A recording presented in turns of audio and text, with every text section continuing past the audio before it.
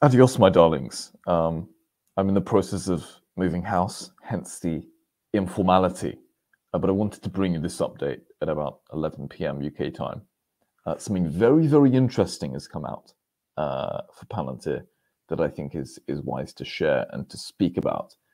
I tweeted this out, Danson's Media on Twitter. Palantir just beat Microsoft, IBM, AWS, Google in the AI race. A quote from Dr. Karp, "We have now captured more of the market than any other company in the world." I also, please retweet this. I tweeted to Dr. Karp and I mentioned to him, "Dr. Karp, please come on my darling podcast. We will have a lovely conversation about philosophy, dating, and Palantir. Psychedelics may or may not be involved. I cannot comment on that any further. But regardless, they were my tweets. I highly recommend you follow me on Twitter for some just amazing tweets and some interesting insights into Palantir. So let's read this amazing letter because it's pretty interesting, and I think it's very much worth your time. A very interesting insight that we're going to touch upon is the TAM. What is Alex Karp's expected expansion? Because I've kind of viewed him as a socialist sometimes. Sometimes he says some things that concern me as a shareholder. I think, how big does he want this company to become? Well, we have some clarity.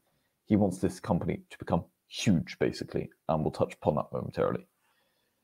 "We have always viewed ourselves," says Dr. Karp, "as something of an insurgent, but we have increasingly found ourselves as the incumbent, particularly in the US. The strength of our US business is significant in gaining increased momentum. In the 12-month period that ended on June 30, 2019, we've generated more than $223 million in revenue from our customers in the US, including leading industrial enterprises across the country, as well as defenses and intelligence agencies." Important to note, if you cast your mind back just a few months ago to COO Sankar and his recent interview with the Morgan Stanley analysts, he stated that he believes Palantir is crystallizing their philosophy and their thesis and their plan in the US, hence why we're seeing outstanding growth. And then they're going to adopt that plan and replicate that plan elsewhere in the world, in which I hope we're going to see within the next few weeks, months and years. So what you're seeing is a crystallization of the strategy in the US, hence why you're seeing this amazing growth, and then that strategy is going to be adopted elsewhere. 3 years later, in the 12-month period that ended on June 30th, 2022, the amount of revenue we generated from our US business rose to $1 billion, representing 67 compound annual interest growth rate. Pretty amazing growth rate. I think it's fair to say the least, representing a 67% compound annual growth rate. Pretty staggering for a company. And you can argue, yes, this is the US business only, of course, but as I mentioned, I think the US business is incredibly important. And when you consider the fact that the US is a nation in which is often ahead of the curve, they are the leaders in the world when it comes to technology. They are the leading indicators that you should take into consideration. I think this is a very optimistic view. The fact that the growth is compounding at such a staggering rate. The shift in our business and the increasingly broad adoption of our software in the US has been driven by the willingness of American institutions to innovate and adapt. Karp literally read my mind. The fact that the US is the most innovative nation in the world, well, take that with a pinch of salt, but commonly the US is deemed as the most innovative nation in the world. The US is a place in which innovation thrives, and I think it's fair to say that this growth is not trivial at all, is what I'm trying to get at. We generated $563 million, for example, throughout the first half of this year in the US market alone, nearly 5 times the amount of revenue we generated in the US in the same period 3 years ago in 2019. A 5x in revenue from 2019 to 2022, in the first half of 2022, to be specific, in the US market alone. A very, very optimistic picture. And when you take into consideration the words of Sankar, the fact that they're going to crystallize their strategy in the US and then replicate this elsewhere in the world, a very, very amazing picture that is being painted as a company. You can just see that staggering growth that I think is very wise to really digest. This is interesting too, because in my view, this is kind of a dig at Snowflake, or some sort of dig at the other companies in which are perhaps addressing issues that Palantir is just doing far better. Whilst most companies are content with addressing idiosyncratic, meaning unique needs, and insufficiencies for select customers in a subset of industries. The markets we seek to address, particularly among the world's commercial enterprises, is essentially unlimited. That is a huge, huge, huge, huge piece of information from Alex Karp, because there's been commentary recently that Alex Karp is a bit of a socialist. Alex Karp isn't really the biggest capitalist. He doesn't really want Palantir to grow that much. He's only going to let Palantir grow within a specific subsection of a specific range of companies. He's only going to allow Palantir to grow to a few hundred companies, and that's it. He's not letting Palantir grow anymore. Well, this just totally destroys that thesis. The fact that the CEO of Palantir basically said that now the TAM commercially is essentially unlimited. Let's just kind of reiterate that. The markets we seek to address, particularly among the world's commercial enterprises, is essentially unlimited. The markets we seek to address is essentially unlimited, according to the CEO of Palantir, Dr. Alex Karp, in this pretty amazing letter.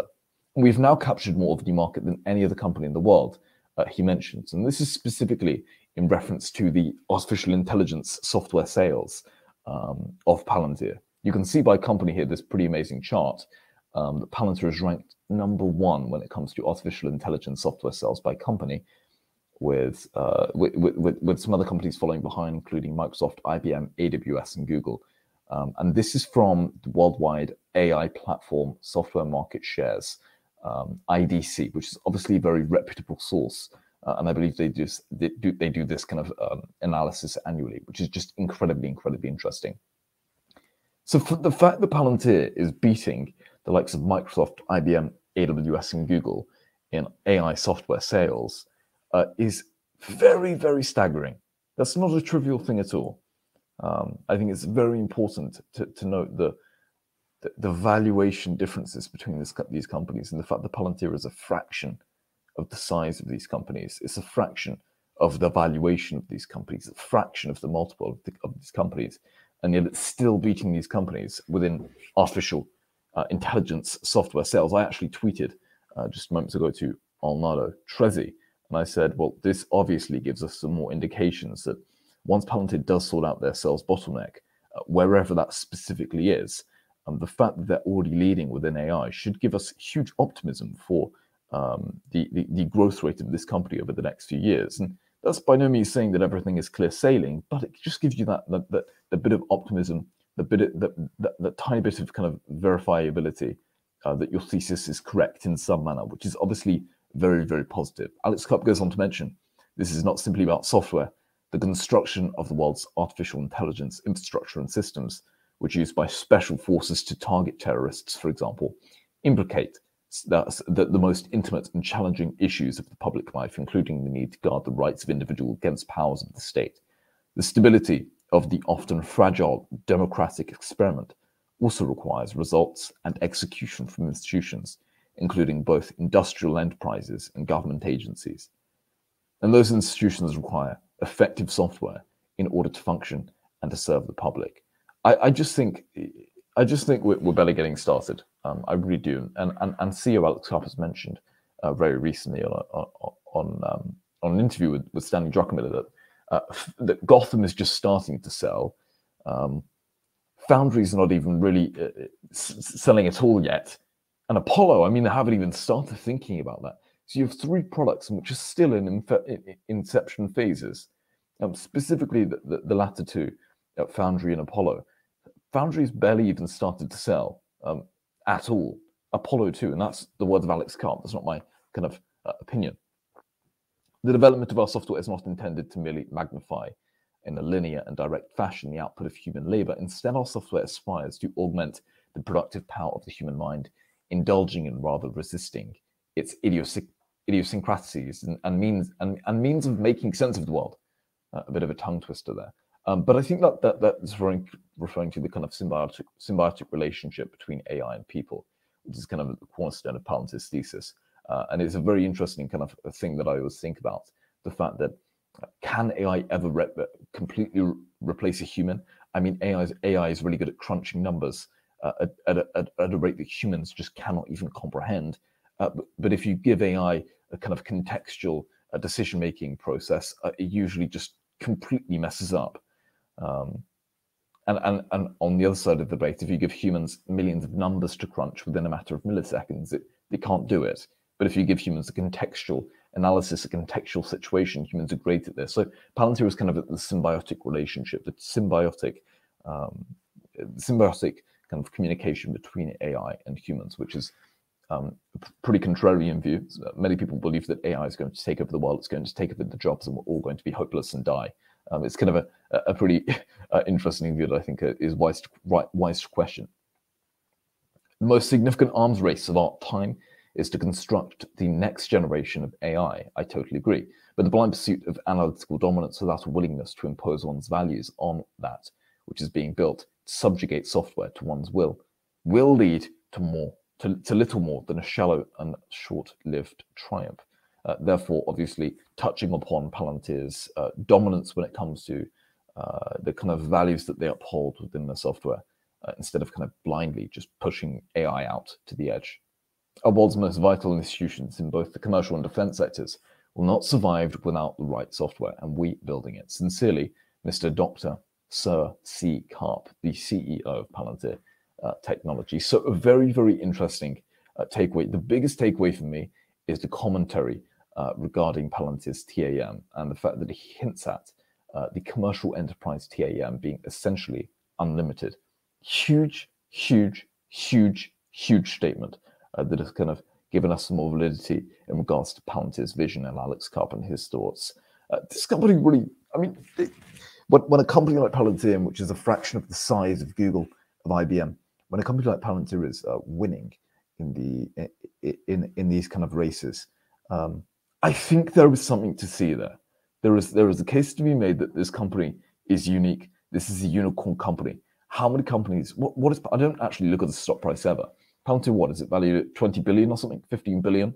A fraction of the valuation of the likes of Google and these other giants. So, very interesting letter. Please do let me know your thoughts.